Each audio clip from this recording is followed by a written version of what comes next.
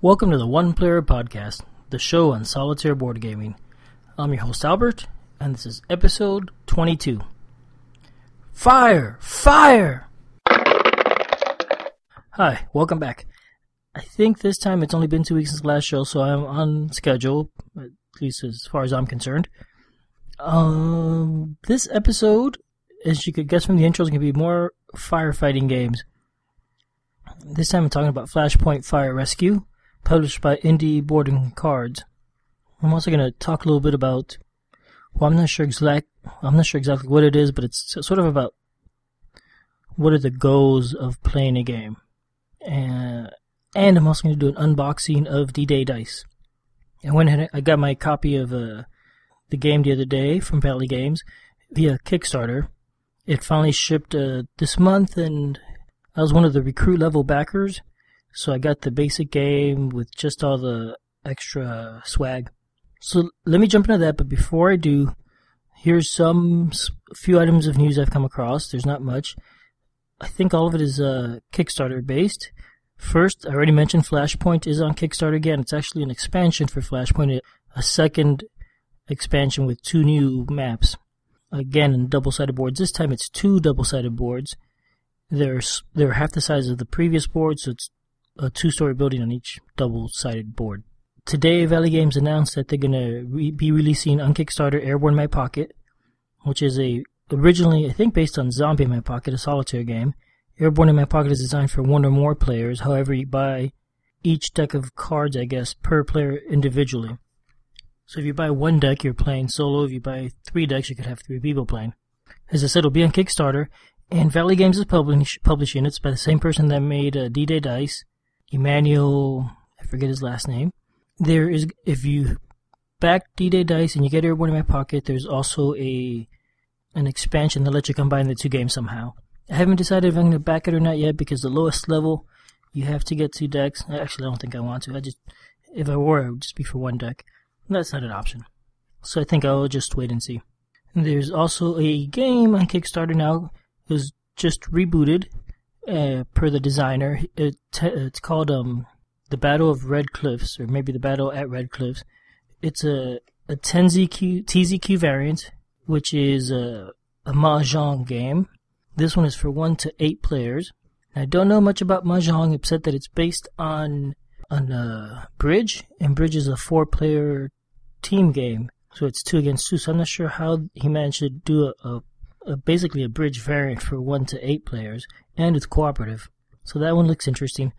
It's a reboot. He was trying to raise $20,000. It didn't look like it was going to make it there in time, so he started it over with a goal of $10,000, and is making the box smaller, and I think changing a few of the components and things to make it more financially feasible. His goal was to have it backed in 15 days, but due to a small error, it's going to be a 30-day project. But it looks neat. Check it out. I like the artwork on it. I noticed on Kickstarter there's also a link to a solitaire review on BGG, but I haven't had a chance to read that yet. Okay, so that's it for the news. So let's jump over to the D-Day Dice unboxing. Actually, I recorded this about 4 days ago, last Tuesday, because I got it then, and I really wasn't going to wait till today to unbox it, just for the recording. So I decided to record that separately. Okay, so I got my copy of D-Day Dice today. Showed up via UPS. Got here early this afternoon, but he said to wait and open it and record the opening to do an unboxing in case any of you actually decided not to get D-Day Dice for whatever reason on Kickstarter or haven't gotten yours yet. I suspect if you did try and back it on Kickstarter, you probably got your copy by the time you hear this, as I think I'm one of the last people ever to get their copy. Anyway, the box is 12 inches by 18 inches by about 6 or 8 inches deep. It's surprisingly large. I'm going to get my box cutter, aka my Swiss Army knife.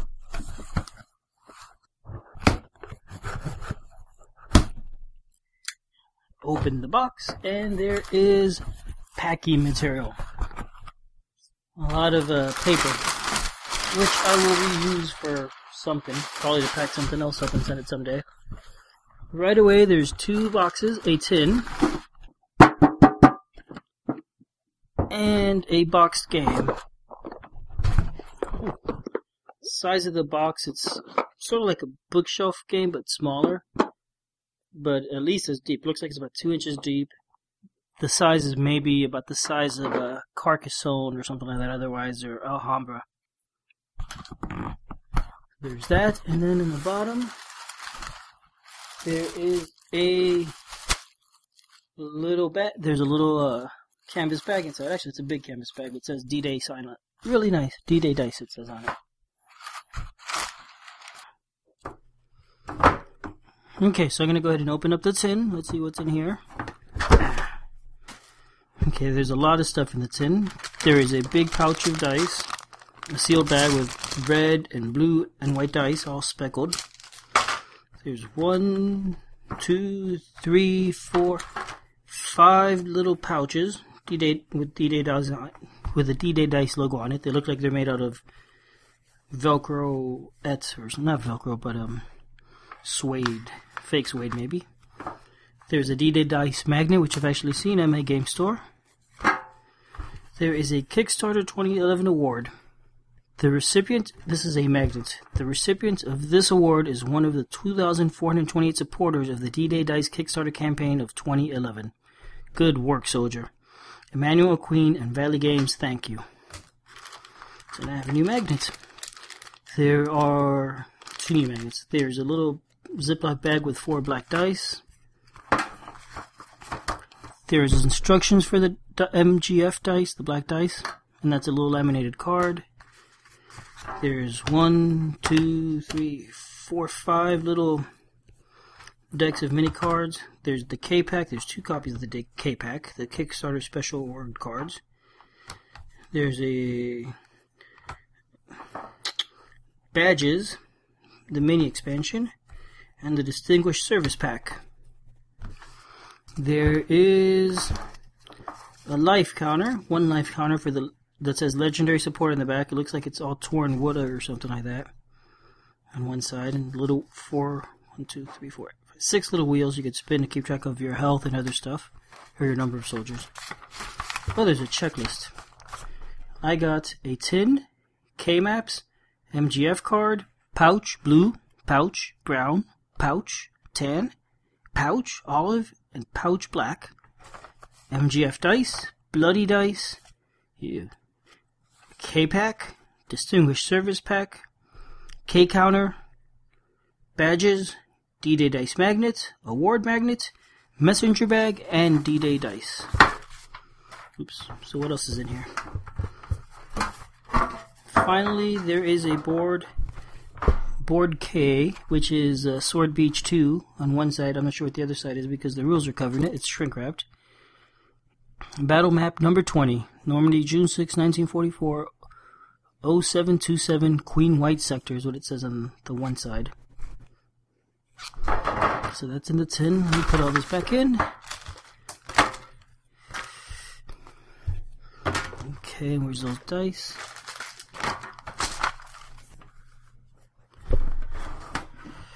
Okay, now there's a canvas bag inside a plastic bag. This is really big. It's basically lay flat in the bottom of the box and took up the full width. It's a tan colored canvas bag with Velcro closures. It says D-Day dice on the front. It's got 2 little straps on the front. I guess you could hang grenades on them or something.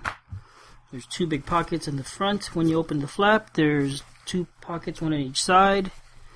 And then there's a big section in the middle. It really looks like it's big enough to hold the game, the tin, and all the expansions comfortably. It's very neat. My man purse broke and I've needed a new one, so maybe this will be my new man purse. I don't know. Okay. Now let's open the game itself. It's a nice box. It's about the same size as the tin, if that means anything to you. It looks like it's about the size of maybe an Alhambra box, but it's about 2 inches deep. Not quite as deep as Alhambra. Maybe a little bit larger though. Let's try to pick this shrink wrap without cutting the game. Here we go.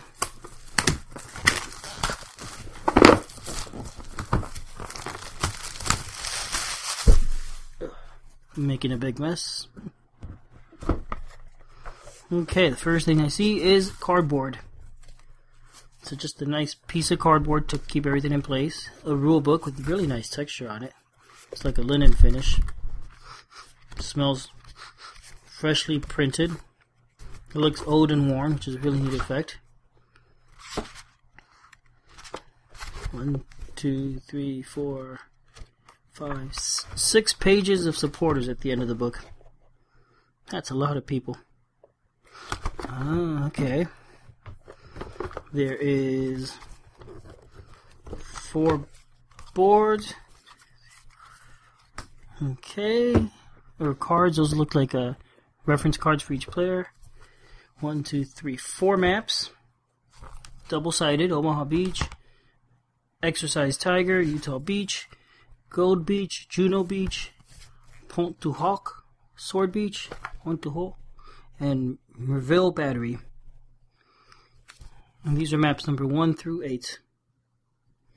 Again, it's a nice thickness, not quite a board, but very close to the thickness of a game board.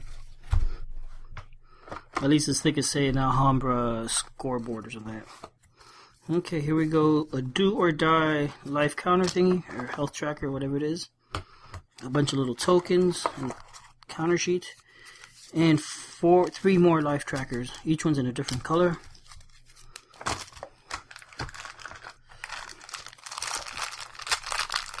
Ooh, neat looking dice, one for each player in different colors. And 4 black dice. These are the first dice I've seen with pips instead of special symbols. And finally, a brick of dice.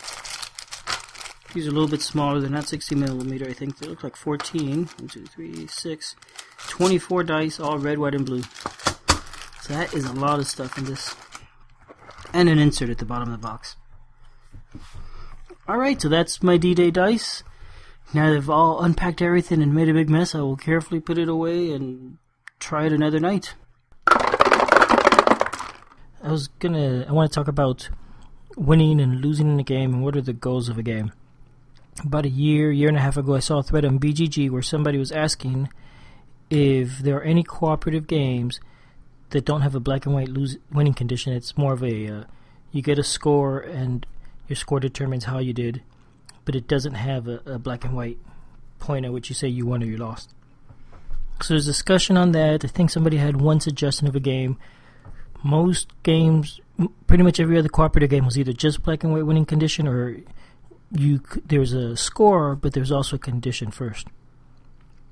An example of that is the Lord of the Rings game by Reiner Knizia, in which you either win or lose by getting the ring to Mordor or not getting to Mordor.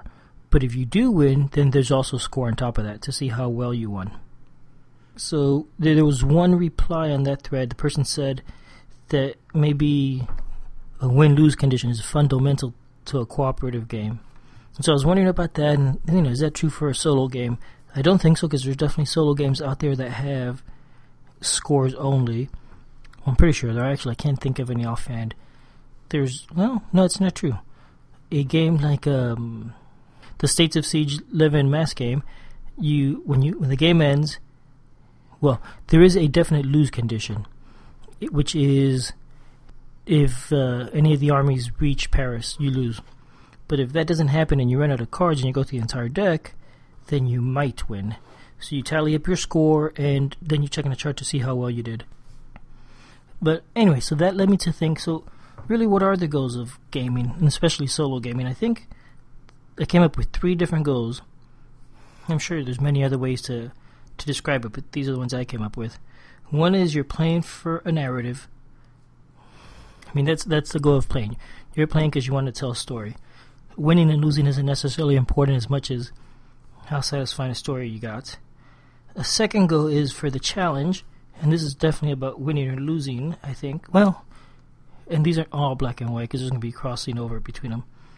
But when you're playing for a challenge, you're trying to meet a specific goal, which is often going to be based on rules. Probably a third reason for playing is to have fun. This is definitely a less tangible goal, and goes hand in hand with the other 2 goals. But exactly what is fun and isn't is just totally up to each individual. And finally, I did think of a 4th goal, but it doesn't really apply to solo games, it's socializing. A lot of people play games just to socialize with their friends and hang out and have fun talking with them and interacting with them. Not a lot of that going on when you're playing a solo game. Okay, so now I want to look at those 3 items I came up with in a little more detail.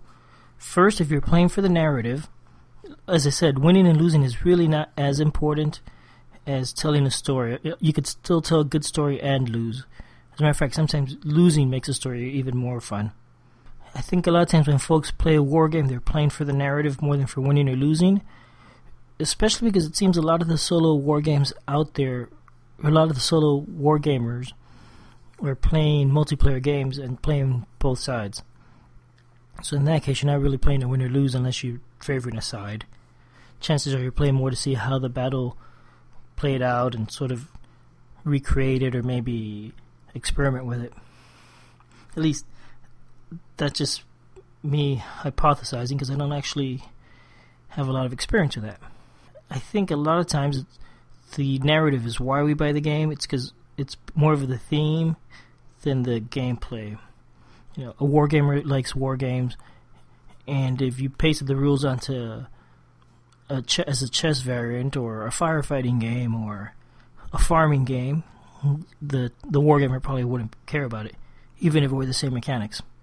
I think for solo RPGers, narrative is definitely the most important part because the role-playing games, it's really more about telling a story than anything else. Though I remember when I used to play D&D with friends, it definitely became a lot about winning and leveling, which is not at all narrative. And actually, that reminds me when I used to play. And finally, I think even an abstract game can offer a narrative in that the flow of the game and which side is winning and which side is losing. Say in a 2-player game of chess where you're playing both sides yourself, there's still a sense of narrative of how the game evolved, even if that narrative isn't wrapped in a theme. Okay, so the second reason for playing is the challenge. There's probably a better word than challenge, but that's what I came up with. And it's not the same as playing to win all the time, but I think it usually is. When you open a game, your challenge is to beat that victory condition. And again, this ties into the original topic, I think. Some challenges are self-imposed, and I think that happens especially once you've beat the game. You want to play it again, but you know how to beat it easily.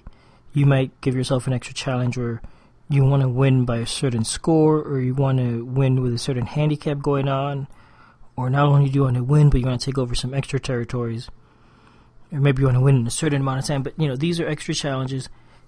They might be tied to victory condition. They might not be tied to it at all. It might be, I don't care if I win or lose. I want to have control a certain section of the board by turn 10. So these self-imposed challenges, I think, are probably actually a good way to add more life to a game you've already started to get a little bit bored of. And not all challenges are self-imposed. Some might be variants offered by the game designer. And we'll see that Flashpoint actually has some if you get the first expansion. And since I said that the challenges are maybe come from the publisher, the designer, sometimes they might just be called scenarios. Finally, the third reason for playing, I think, at least solitaire, is for fun. This is highly subjective. Something that's fun for one person isn't fun for another person. So it's hard to say what makes a game fun. I think a game with a lot of narrative may be fun for one person and not for another. I think generally everybody's going to want a game to be challenging for it to be fun, and when the challenge runs out of it, then I think you'll find it's no longer really as fun as it used to be. On the other hand, a game that's too challenging is also not fun. So I don't know what else to say about that. I have found that sometimes the expectation of the game impacts how much fun I have with it and then how much I like it. Okay, so I went and talked a bunch, and I don't really know where I went with all that, but there we go. There's 3 different ways, 3 different reasons people play, at least one way to look at it. Because of the narrative, because of the challenge provided, or because of the fun of the game. And so now that's sort of going to lead into Flashpoint, and I think as I talk about Flashpoint, I'll probably bring up a few of these points again. So let's jump into that review. Today's game is Flashpoint Fire Rescue. It was designed by Kevin Lansing and published by Indie Board & Cards. It's a cooperative game about firefighting. It was originally published as Flashpoint and distributed through GameCrafter, the print-on-demand website. Then last year, it was picked up by Indie Board & Cards and published via Kickstarter. It did really well. I think because of that, they ended up being able to do an extra first expansion and a Kickstarter exclusive expansion, some firefighter meeples, and maybe some other stuff. So this is a cooperative game. It's about firefighting. In it, players are controlling a team of firefighters, and you're going into a building which is on fire, and your goal is to save 7 out of 10 people in that building. Once you save 7 of them, you win the game. On the other hand, if the fire gets too out of control, the building could take structural damage. If it collapses on you, you lose the game. Or if 4 out of the 10 people die, you lose the game because you can no longer save 7. So the game brings enough characters for, I think, 5 players. It brings one double-sided board. The board represents a building with various rooms and doors you could go through. And it brings a bunch of counters like fires and hotspots and door markers and a bunch of wooden damage tokens and some cards to represent different types of specialist firefighters. And those are used in the advanced game. Basically, each turn, you have the option of moving your character. You have action points you can spend to move, to fight fires, destroy walls to make it easier to get through the building, and something. I think there's one more action I can't remember. And you could carry people, but that's really just a moving action. So each turn, the firefighter can spend his action points, and then you roll to spread the fire. You roll a die, and 2 dice, a d6 and a d8, and that's going to give you a position on the board, and you add a smoke marker to the board. If there's already smoke on there, instead you add fire. If there's already a fire marker in that space, it causes an explosion and the fire spreads more quickly to adjacent spaces. If the fire spreads because of an explosion and it spreads through a wall, that wall takes damage. Once you run out of damage markers, then that building collapses. So anyway, so that's the turn. And then after you roll and add the fire, the next firefighter will go. That's basically the game. That's at least the basic family version of the game. The advanced game has some other rules. For example, there's hotspot markers that let the fire spread faster. If you roll the dice to add smoke and there's a hotspot marker, you're going to roll again. And so you can add 2 smoke that turn. And if there's another hotspot marker on the space you rolled the second time, you're going to roll a third time, and so on. So potentially it could add to a lot of fires. The advanced game also has specialist roles. Instead of getting 4 action points, you get a number of action points depending on which role you have, and each role has different unique abilities. There is a generalist that gets 5 action points instead of 4. There's a paramedic that lets you heal one of the people, and instead of having to carry them, which costs 2 action points, it's kind of expensive to carry a person, they'll just walk with you, so you can just walk to the exit at your normal 1 point per movement and get them out. Or you could walk with a person and carry a second person at the same time. There is an imaging technician, which honestly I haven't used a lot, which lets you flip over one of the people counter to figure out if they're really a person or a decoy, because I didn't say before, but when you start the game, there's 3 people markers on the board. They're called points of interest. There's 50 markers they're going to go through in the game. 5 will be blank, 5 will have people. So you really don't know as a firefighter where the people are. You suspect there's somebody over there, you're going to go look. You may be right. When you flip over the counter, it might be a person. Or you might have just been wrong, there's nothing there. That's the whole point of having the blank ones, I think. So there's a driver. I didn't say before, there's a fire truck and an ambulance in the advanced rules. And you actually move it around the outside of the building. The fire truck could shoot water cannon into the building and put out fire much more quickly than a person. Did I forget that action? Did I forget to say that one of the basic actions is to fight the fire? I might have, and that's kind of important. Anyway, so the driver specialist could shoot the cannon more easily and could drive the truck around. Though any firefighter could drive the truck around. There is a rescue specialist, which I think has a couple extra action points to damage walls more quickly to make you get through them or to move faster. I don't recall. There's a captain, which lets the captain could spend a couple extra action points above his normal 4 to move any of the other firefighters on the board. And I think there's a couple other roles, but I don't remember offhand. So in a very quick summary nutshell, that's the game. It's pretty simple, pretty straightforward. I've played the game about 8 or 9 times, 7 or 8 times now. I've played the basic boards that come with the game, and I've played the first expansion. It's got 2 more maps. One is a high-rise building, and the other one is some brownstone buildings that are really close together. So you got like 2 houses without doors between them, and the fire could be at either side. So it's harder to navigate through that one. I played the high-rise, but I didn't play the brownstone. I've played the family version. I've played the advanced rules at the various levels of difficulty, and I've played solo and with other people. I found I enjoyed the game pretty much most ways. I didn't enjoy the family game. I played it the first time by myself, and that was pretty much enough for me. However, I did play with my kids, which are 4 and 6, and that worked out really well. They could actually play the game and understood the mechanics and how to put out the fires and how to move and spend their points and all that. And they had a good time, so I'll probably play the family game more with them.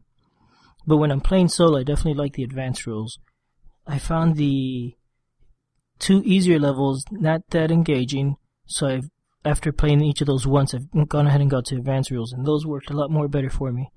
The game starts with more fire on the board, and there's more hotspots, so the fire tends to spread more quickly. So it's definitely a higher level challenge. However, because of the way the game is set up that you roll to spread the fire, it may end up that the fire spreads in a way that's very convenient for you, or it may spread in a very inconvenient way. So the game tends to be pretty chaotic that way. I also really like having the different roles in the advanced game, though I have found that I quickly keep picking the same 2 roles over and over. I really enjoy them. I'm not going to say which, so that if you play the game, you can decide for yourself what they are. Maybe they don't work for you, maybe there's others you like. I also found that I've played with 2, 3, and 4 firefighters. I don't like 2 so much, I don't like 4 so much. 2 because there's not as much to do. 4 because it's harder to keep track of everything, I think. So 3 different firefighters seem to work pretty well. I also did a written review about the game, which is pretty much the same as what I'm saying here. But in it, I had mentioned that I hadn't tried this playing with just 1 firefighter. It didn't seem like a good idea. It probably just wouldn't work out. Somebody replied that they did play the original version, Flashpoint, the GameCrafter edition, with just 1 firefighter and enjoyed it that way. So I think I will go ahead and try this one that way. They said, yeah, you do spend a lot of time running back and forth in the building, but it still ended up being fun. Thematically, I like playing with more than 1 character. I don't usually like playing a solo game, a cooperative game with 2 characters or 3 characters, because it doesn't feel right, since I'm not actually 2 or 3 people.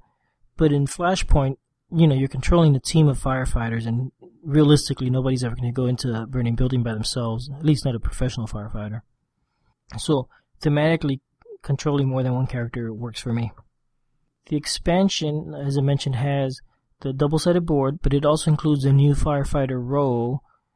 I believe it's the engineer, which he can remove hotspots and he can repair damaged walls. And it also has a bunch of variants on the back, which is like I was talking earlier, to different challenges. Some of the variants included one of the variants was a much harder difficulty, or as they said, the original difficulty as they had envisioned it. Another variant has you not switch roles. I didn't mention it before, but in the game, the advanced rules, you could always switch from whatever role you have, your specialist card, to any different other specialist. You go to the fire truck and you spend 2 action points to switch. And from then on, you're that new role, and the other role is available if anybody else wants to take it. So they suggest playing without switching the whole game. Switching roles is very neat, and it's very handy because, the game tends to be really tactical because you're trying to react to the fires that are spreading, and you're at one end of the building trying to save somebody or doing something, and suddenly, because of a couple turns and just bad die rolls, the fire's gotten really out of control somewhere else, and maybe another point of interest marker is now in danger of burning down. So the game tends to be pretty tactical, and when stuff like that happens, sometimes you think your best choice is to change one of your firefighter roles to deal with a new situation. So that ability tends to be pretty neat and pretty fun to do. Though I also find a lot of times it doesn't work that well for me. I don't know why. But one of the advanced rules, or one of the variants or scenarios, was to play with the same firefighters throughout the game and not switch at all. And that board, that expansion probably has like 7 or 8 scenarios in there you could try. Now, I believe the game is currently out of print. I may be wrong. Well, that's not true. It just became available again at Barnes & Noble. That was at my local Barnes & Noble yesterday, and I didn't see it there. But it is now available at Barnes & Noble. And the new edition actually brings little plastic firefighters. The original edition brought little pawns.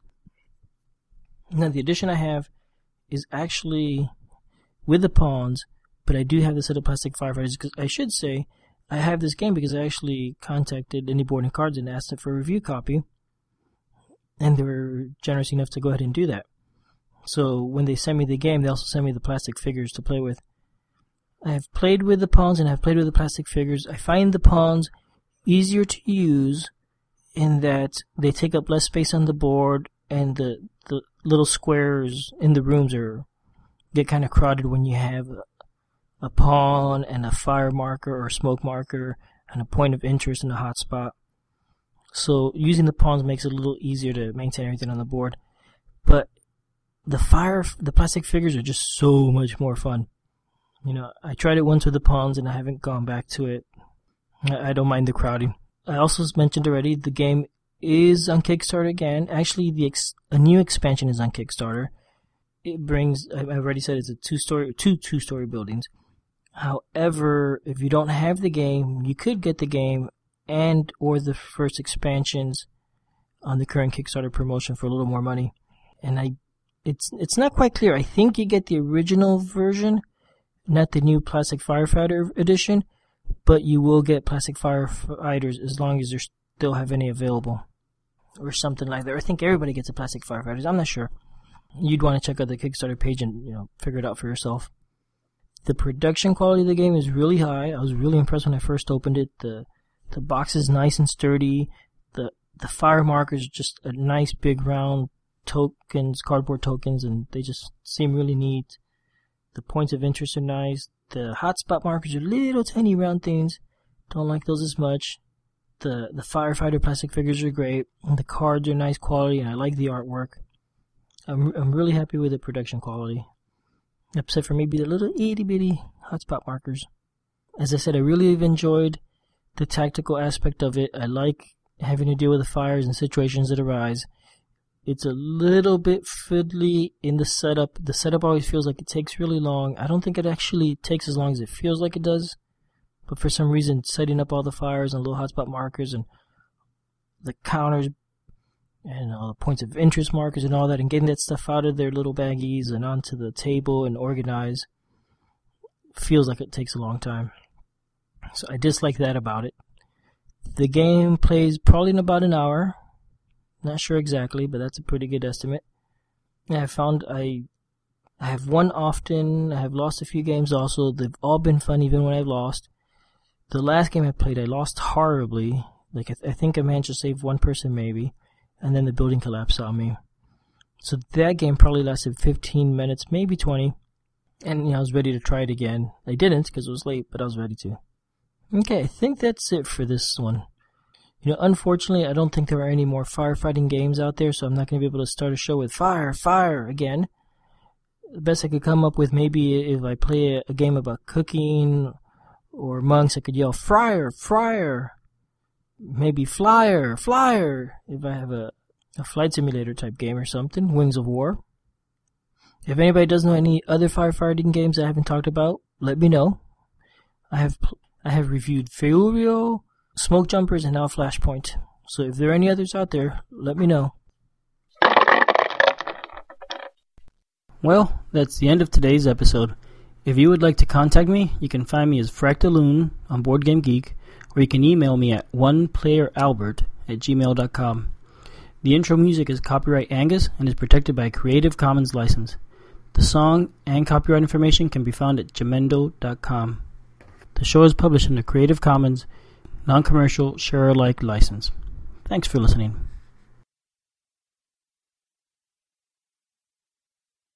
This is a test. 1, 2, 3. This is a test. This is a test.